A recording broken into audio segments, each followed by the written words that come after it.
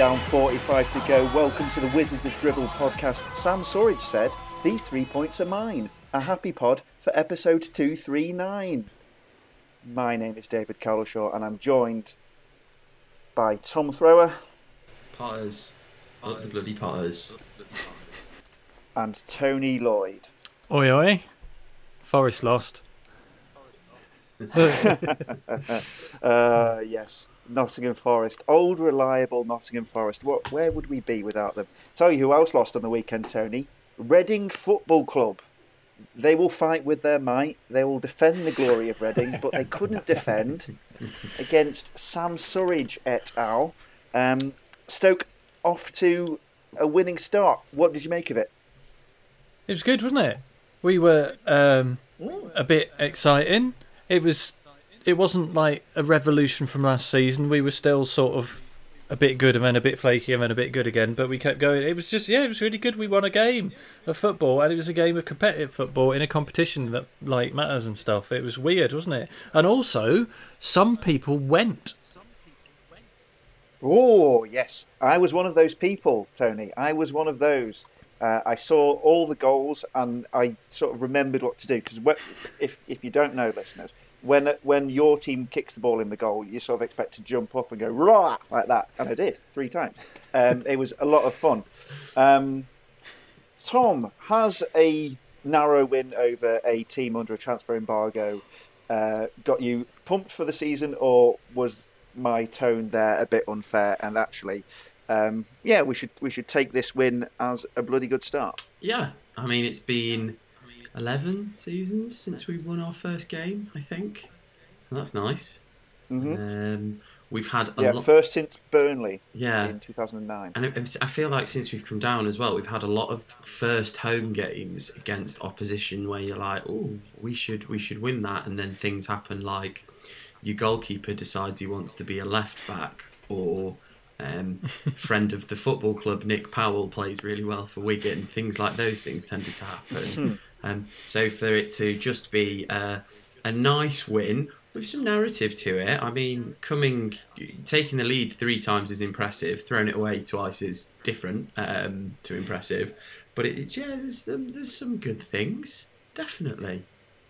Yeah, and you'd also, I hope you'd agree with me, Tony, when I say it was definitely a deserved win. I mean, yeah, the equaliser for the first goal was very much our own making. That was a complete disaster fuck. So, and to a lesser extent, the marking for the second goal was really poor as well. So that's a little bit on us as well. So it wasn't as if we won an end-to-end game, but there was just a few moments where you thought, oh shit, is this going to be the way things are with Stoke? Are we going to be flaky, panicky Stoke? But if we are picking out some positives, a lot of people talking about Mr. Mario Vrancic as a huge positive from yesterday. What did you make of his performance? Yeah, he was good. He was like a good midfielder, which is an exciting thing for us because we've only had one of them for a while now, or at least who hasn't been on loan somewhere. But yeah, no, he was exciting. He did good deliveries, and we're good at corners now, attacking corners, not so much defending them. The main thing was probably which obviously you missed out on, Dave, was the predictable BBC Radio Stoke pronunciation of his name. That was a highlight. But yeah, no, he was silky and classy and all the things that we've got used to not having anymore, with the exception of Mr. Nick Powell. And it was. I'm just finding different ways to say, yeah, it was quite good. I mean, Reading, I don't think are as bad as they will be in a few months, because I think they only named 5 subs, didn't they? Because they haven't got any players and they're under an embargo. But their starting 11, their first team, are basically pretty good, which we saw when they attacked fairly well. Like, then I think if they'd got a point, I don't think we would have been that disheartened by it or thought it was massively unfair. But we fought back from conceding on 2 occasions, so that is a good hopes for the future, I suppose. I'd say it would be unfair if we'd have drawn. I'll stick my neck out and say that actually, other than a goal that we gifted them, and I said this a lot when Nathan Jones was our manager, so maybe ignore me, but I feel like I obviously on a results basis, handing a goal to the opposition makes you very, very angry, but it's not like it's a structural error with the defence and there's big problems. It was just they all kept kicking the ball into each other, and then Vrancic clearly loves assisting so much that he went, "Oh, I can play him through. Shit, he's a Reading player," which happened. And I think, other than that, and other than what was a well-worked set-piece routine, and probably was Stoke just being a little bit switched off, because even though a big centre-half isn't in the box, you should maybe think that they're going to be eventually, and no one picked him up. But other than that, Reading really didn't create very much at all. I think this is this thing that we see with the 3-5-2, that it's all a bit... It seems to be, rather than relying on us dropping in and having a nice deep block, we're a bit more like chaos in the midfield, and then we can fall in if we need to. So I think we deserved to win. We created some really good chances, had a few misses. Fox headers was sad because everyone looked so happy that it had gone in and it hadn't, and I hate it when that happens to us. Yeah. Did you think that had gone in, Dave? Well, I was mainly disappointed in whoever we had at left wing back, because he had a decent chance in the second half as well, and a better footballer than him would have put his laces through it. But he did put his laces through it. Someone... It nearly went out of the ground. He hit it really hard. I'm not going to be harsh on Josh Tymon. He had a rough day. But speaking of someone whose name is, the bane of many a Stoke commentator in the future, Sam Surridge came off the bench and scored the goal of the season, maybe. And massive deflection, but lovely for a new signing to score on debut off the bench, and vindicated what was, I don't think, an unfair sub, but perhaps maybe unlikely sub at 2-2 to bring off Nick Powell and Stephen Fletcher. I thought that was a pretty bold call, and we've definitely seen it in the past that O'Neill subs have shown the ability to backfire. But of those three, we've had three sort of main signings this season: Wilmot, Vrancic and Surridge. Tom, if you look at our business overall this window so far, with a couple of weeks still to go, what signing are you most pleased about, and where do you think the gaps in the team still are? I think there's something ridiculously un-Stoke about a striker who's been signed for, versus what we spent before, a very modest transfer fee, but relative to what we've been spending recently, a relatively significant one, coming off the bench on his debut and scoring a winning goal. Like, that is just, no, you're not supposed to score until January, and then maybe you don't even score until January 2023. So I think Surridge is the one that's actually really fascinating. I think we knew that Vrancic was going to be good, and we knew that Wilmot was probably a good replacement for Collins. But they all seem to fit this. Well, no, Vrancic doesn't. But they seem to fit this. Wilmot and Surridge both have seemed to say it, that like, they came to Stoke, and they're very clear that they came to Stoke to play football and to do well and to achieve what they have set out to do in their careers. And it's nice to have that drive, rather than sort of this line that we previously had of, we want to get this club back to where it was. And I think they've both said that as well. But it's clear that it's a lot more personal for them. They aren't just signing in to be, I want a winner's medal. They're like, no, my career needs this. I need to be playing football. And see that with Surridge. Fuck. Yeah, there we go. That's going to happen lots, isn't it? And it's options up front, which we totally lacked at the end of our season last season. It butchered us. It's where that sort of self-concern that Mon seemed to be penetrated with at the end of the season, so we went quite defensive, came from. So like you say, it seems brave to take Fletcher off, but when you actually have someone who can run in behind, because even I think right at the final whistle, Surridge was sort of about to chase onto a ball that the Reading defender was a bit squiffy on clearing. So to have someone who's got that complete forwards, and sort of, I think all of them have it a little bit. Fletcher's legs don't have it so much, but Jacob Brown's bulked up and his hold-up play looks phenomenal now. Surridge seems to be able to run in behind, be able to hold up, and Tyrese is Tyrese, and holy shit, Tyrese Campbell's going to come back into this side. How exciting is that? Very nice. Can I make a statement that's almost certainly going to bite me on the arse in May? Jacob Brown, I think he is the heir apparent to John Walters. I think he will be that figure for us in the next season or so. I think he's, as you say, bulked up, worked his socks off. Will be frustrating, especially, not quite mastered the turn on the edge of the area yet, bless him. But, so really pleasing performance from him. The midfield was interesting because it seemed in certain points that Allen was essentially the one man in centre midfield and Vrancic and Powell were attacking. Yet there were moments, I don't know whether it was an out of possession, in possession thing or a change in tactics based on the situation of the game, but there were times where Vrancic dropped back and helped him out. And actually, that was what surprised me the most about Vrancic yesterday, was he put some tackles in. He was like almost like the player we wanted John Obi Mikel to be, because he put himself in amongst it. He's not like a flash, a fancy Dan type. He really put himself amongst it, which might be hard to sustain for a 34-year-old or however old he is. But that was an encouraging sign, I thought, the sort of maybe adaptability of the midfield.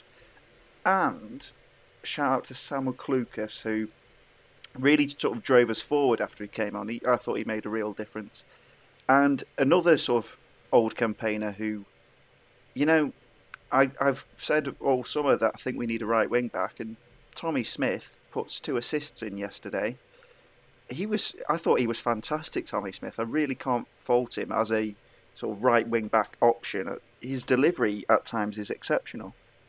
Yeah, I think he's really good. I just think we need somebody else as well, so he doesn't have to play 100 games with all the competitions we're going to get to the finals of. But because it sounds like transfer-wise, all the rumours are about centre mids, aren't they?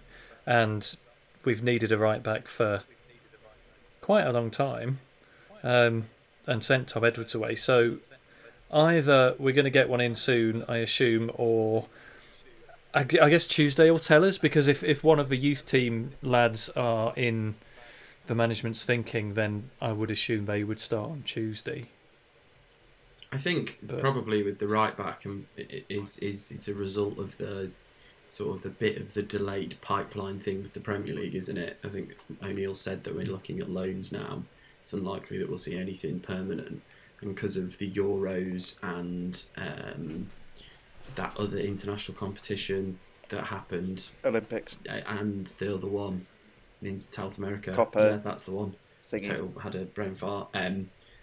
Clubs have been using their players in the sort of full pre-season. So this weekend is the last game of pre-season games, I think. Yeah, the league starts next weekend. So you suspect that the influx of loans into the Championship in the next few weeks is going to significantly increase. Yeah, I thought Tommy Smith is really good. And I think when Huddersfield got promoted, he had like a ridiculous amount of assists. I think his delivery has always been something that is good, but as maybe his confidence and fatigue of constantly having to play has affected, and maybe he now knows that there's going to be competition for his spot, so it's giving him that drive to put in the performances that hopefully we can continue to see. Yeah, absolutely. And so maybe to add to the positivity, you mentioned Tyrese Campbell. We've still got to come back. We've got Harry Souttar to come back properly. We've got sort of Doughty to come back properly. I know he sort of had a brief few minutes at the end there, and unless I'm missing anyone else through injury, we've got whatever new signings we might or might not sign as well. So definitely more to be added to this first 11, and just seeing if we can iron out those couple of ropey moments from that Reading game. Got some correspondence here, which I've chopped up the correspondence into positive vibes, negative vibes, and neutral vibes. But we'll have some positivity first from Luke. Wonderful meeting Nigel Johnson and him reminiscing with my girlfriend about her granddad, who's now pretty ill.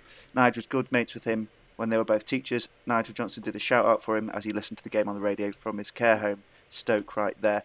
Yeah, well, it's I mentioned that just kind of people went to the match and saw people they won't have seen for a while. Certainly I got reacquainted with other people around me. You know, Too Loud, hates Alan. Oh wait, that's me. You know, doesn't shut up. He does the podcast. Smelly. You know, got reacquainted with all of them, so that was nice. Some more positive vibes. Alex's highlight was being back in the ground was a brilliant atmosphere. The linesman having to get subbed up, which, you know, everyone enjoys. Also great, our ability to keep our heads up, especially after Reading equalised the first time. Need to improve our defending, though. Matthew says Tommy Smith has always caught an unfair amount of stick. His stats have always been impressive, and I think he'll be surprisingly key for us this season. Northern Guido's highlights. Went with a mate who haven't seen a game of football in 7 years, and we won. And picks out the Ben Wilmot Ronaldo chop. Now, I might be showing my age. Tom, can you explain what a Ronaldo chop is? A Ronaldo chop is where you sort of kick your non-standing leg forwards with your standing leg at the same time kicking backwards, well, down onto the ball, to sort of change your angle of running by about 15 degrees C. You do it by holding R2 and moving your right stick twice to the bottom left or the bottom right, depending on which way you want to go. If you're kicking your non-standing leg forwards and then you're using your standing leg to chop down on the ball, what are you standing on? Do you not fall over? Well, nothing. You sort of, as opposed to the. This was the conversation Dave was having when he brought it up. Is it like, you know how the Irish people do their little dance? You know how the Irish Michael Flatley. Dance? It's like one of those. Yeah, it's like one of those sort of moves. It's like a frame of an Irish dance kind of thing. Mm-hmm. Ronaldo quite famously watches a lot of Irish dancing and has looked at ways how Allegedly. he can incorporate that into his football game. The Irish people. Yes. Scary Irish men. So a fancy Mark Wilson, anyway, is the answer, isn't it? Yeah. It's Mark Wilson with A-level. Areas for concern. What are you, the qualifications police? I was about to say. For God's sake. Oh, dear. Let's drag this back. Jack, really concerned about being absolutely torn apart on the counter by teams with pace up top. Joe Allen cannot hold a midfield on his own. Smith and Timon or Doughty are always going to be bombing up the pitch, and Allen is likely to do the same. No real pace in the back three. No real pace in the back three is a potential issue. I think there's still some rhythm to be found there. Obviously, Suter's got to come back. Not that he's the paciest, but a little bit of mistakes to iron out there, certainly. Liam says, we got forward well in numbers, but too many times we had players in space between their midfield and backline and we weren't clinical enough. Start of the season, so not too worried, but it's something we can improve on. That was, to spin that negative into a positive, that was actually kind of reassuring for me that when we got forward, there were more than just Fletcher trying to run onto things up there. Brown was always buzzing about, and we had at times two attacking midfielders in Vrancic and Powell to either mop up mistakes, jump on their mistakes, or to provide an option for whoever it was. So whether it's the wing backs pushing forward or even Alan joining in occasionally, there were bodies up there. Questions. Rob says, I don't think Alan was bad, but I don't think he was good either. Like an oatcake with no filling, just floating lonesomely down the Trent and Mersey. Also, what bands do you think Wilmot likes? Now, picture of Ben Wilmot in your head. What bands does Ben Wilmot like? Blossoms. Definitely. Oh, shout. Definitely Blossoms. Absolutely. Has to be. I think he probably plays bass in a band with his mates down at Club 85 or something, and they all like take the piss out of him and make bassist jokes, but in a nice way, because really they all know that he's better at their instrument than they are, but he just likes laying down a bass line for them to all do their thing. And also probably listens to Tool. Okay, I'm going to pretend I've heard of them. I've not given this any thought, but I think he is. If someone asks him what bands he's into, he'll just kind of sort of give him a look and just say trance. He just likes trance, and that's all he's into. But that's fair enough. It's his decision. Stop having a go at Ben Wilmot. Martin would like us to discuss Birmingham ticket prices to, move in a completely different tangent. Ticket prices cause a bit of consternation. Birmingham away, St Andrews, not the most entertaining of places to visit, unless you like having, dark fruits cans thrown at your head. But it's £35, and the ticket prices for Birmingham fans aren't cheap either. Tom, our decline of capitalism correspondent, thoughts? The 35 ticket headline is awful, but the one that really got me, and I only saw it because I actually looked at the ticket prices today, is it's like £25 for a kid. Like, so a family of four are paying 130-ish maths quid off the top of my head. That's not on, really, is it? I mean, I don't see how that is. Never mind. Okay. We've all done silly things like pay £50 to go in the away end at Leeds, etc., etc. But I just don't see how that's sustainable, really. People have had a really hard time, football fans especially, I guess, sort of will fall into the category of people who've not been working, lost jobs, etc., been reliant on furlough, and it's just like, for fuck's sake. I thought we had a discussion about the importance of fans, and sort of the entirety of football came together, and I'm certain it's not the Birmingham Twitter's admin and it's fault for that. I don't think they set the ticket prices, but I'm certain Birmingham would have put out some kind of statement, some kind of tweet about how important fans are for the game. Yeah, fucking twats. Yeah, dickheads. Yeah, and it's kind of a catch-22 situation for some fans, because some fans will go regardless, and this isn't a judgment on them. If you can afford it and want to go, then of course go, but kind of sort of I don't know, paradoxically, the only way that pricing structure changes is if fans en masse decide not to go, and we are faced with empty stands, empty stadia, and but in the same way, who are we to tell anyone what to do with their money if they've got it? So it's, kind of one of those situations. My hope is that the idiocy of their pricing, thanks to #the free market, will kind of force them lower, because they'll notice, oh look, if we charge £20, more people might come, therefore we get more money. But that's presumably wishful thinking. It's just obvious profiteering, because it's the first away game for lots of people, and they aren't charging that every week for all their. I assume we're whatever they call Category A or whatever, but presumably they're just ranking it up this time because they can, and they know that some people will want to go on their first away day for 2 years or whatever it is. And so they're raking it in. I think probably abolish Birmingham City to help the environment. Yeah, valid, and it would perhaps give us 3 points when we travel there next week anyway, which I'm all in favour for. I've got a little segment I'm just going to call Dave's Bet365 Stadium Moans. I've got two moans about Bet365 Stadium. Obviously great to be back, yada, yada, yada. First thing is, why is it so loud? Like, showing fucking adverts on the big screen before the match is so loud. Oh my God, shut up. I swear that happens every season, and they turn it down gradually over the season. I swear the first couple of games it's always like hyper loud, and you can't, you can feel the noise through your eyes. Yeah, and then after a couple of weeks they turn it down a bit because somebody dies from it. Okay.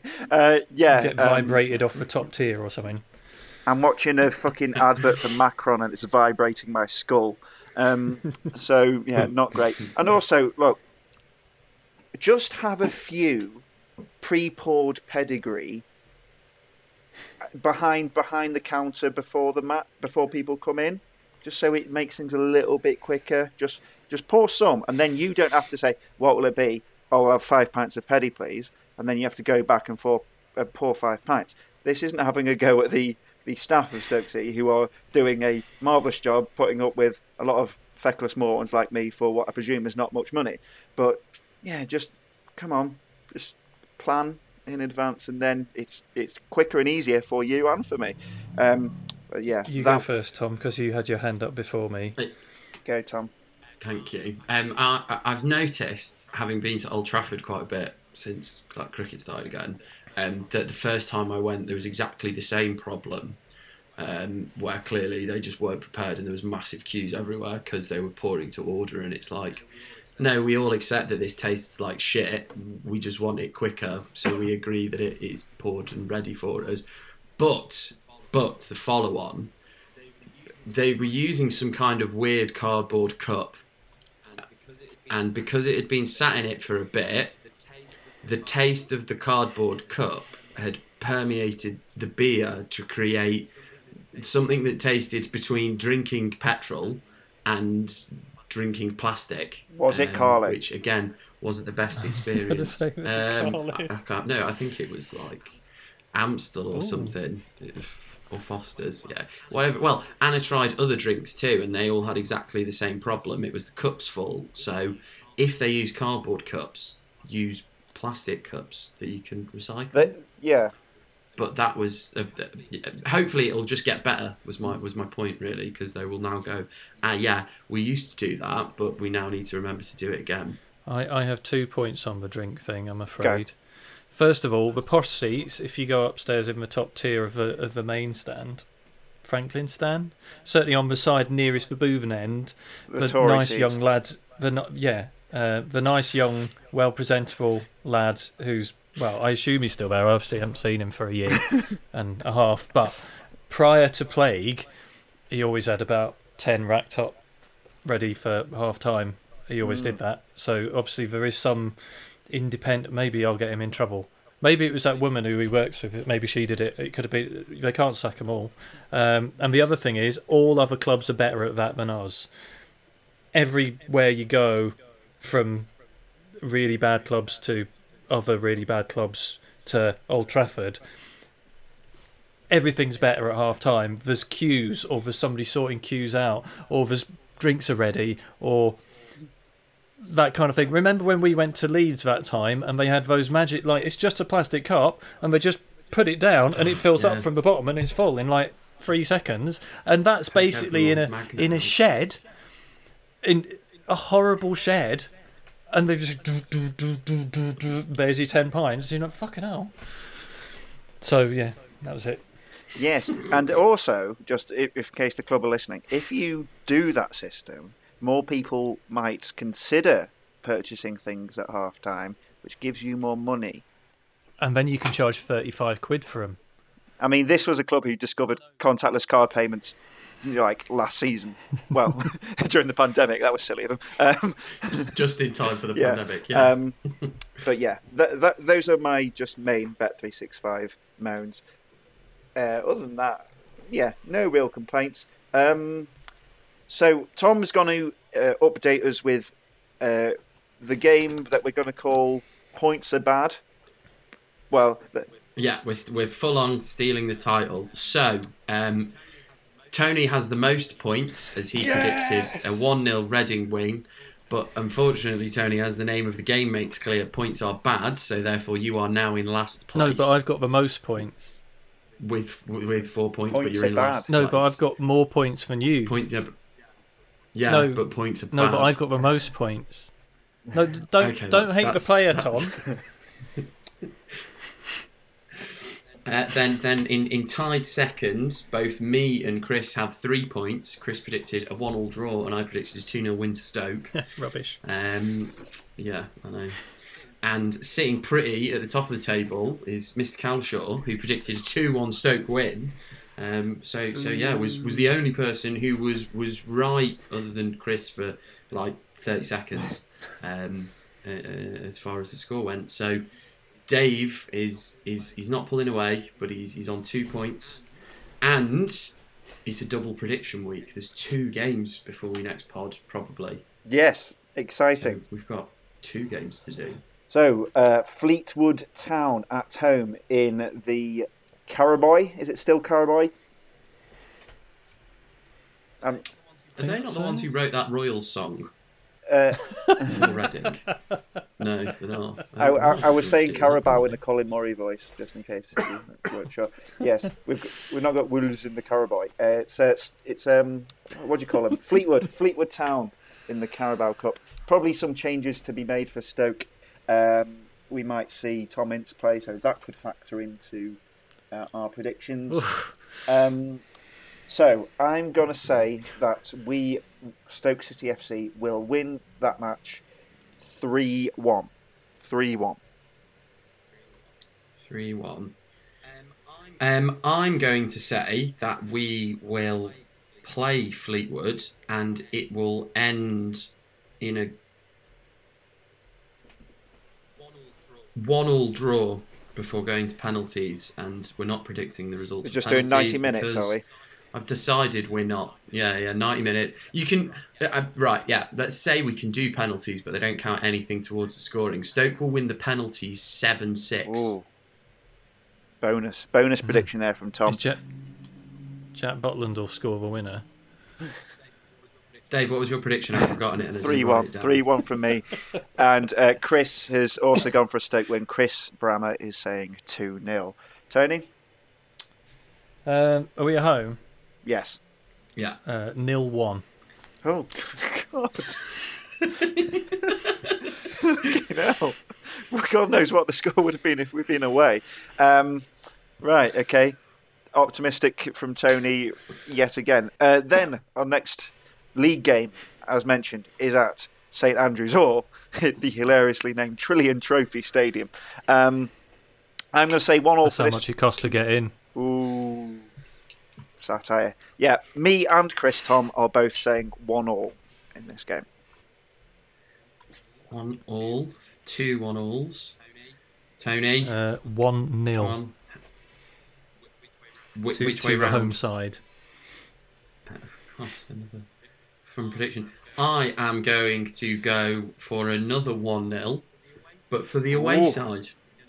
We're gonna win 3 games on the bounce in the league for the first time in like 8 years. But we're all predicting absolute thrillers that will be well worth the 35 quid that people lay out for it. That's exciting. So find out how we get on next week in Points Are Bad, and see if I can keep my status as having the least points. That makes me the best, which is the good thing in this game. Good. Well, okay. So, I think are pretty much all talked out. Is there anything you guys want to talk about or mention or just generally appreciate? I've got some wholesome things I've noticed, but 2 out of 3 aren't really Stoke related, but I've enjoyed in the last week or two. Go. If we've got time. Okay. I know it's like corporate twee silliness, but Tiny Football Car is adorable on Twitter. He's going on little adventures around the Cotswolds or something, and I've loved that. Almost as wholesome is Jack Grealish just being really nice and asking if his little friends are there when he's on his way to go to Man City. That was lovely. And also Chris's YYY files was really nice as well. Oh yeah, Chris Brammer was very wholesome. Was on the YYY files. I've listened to it this afternoon, and it did sort of make me positive emotions. So that was absolutely lovely as well. Championship in general. What was your highlight from the other games in our league, Tom? Guess. Forest. It was Forest. Forest. 2. There's a bigger one. It might have been a 3-0 win for Nathan Jones. God. And being right about Hull being quite okay. Yeah. So take that. Yeah, Preston. That's not a good start from Preston. At what point do we revisit our prediction table and look at Hull being top? Like, just turn it upside down, and we're pretty close. Fun times. Yeah. Also, if you're just new to the podcast because we sort of went semi-viral on Stoke Twitter on Friday, hello, this is the podcast. Hope you've enjoyed it so far.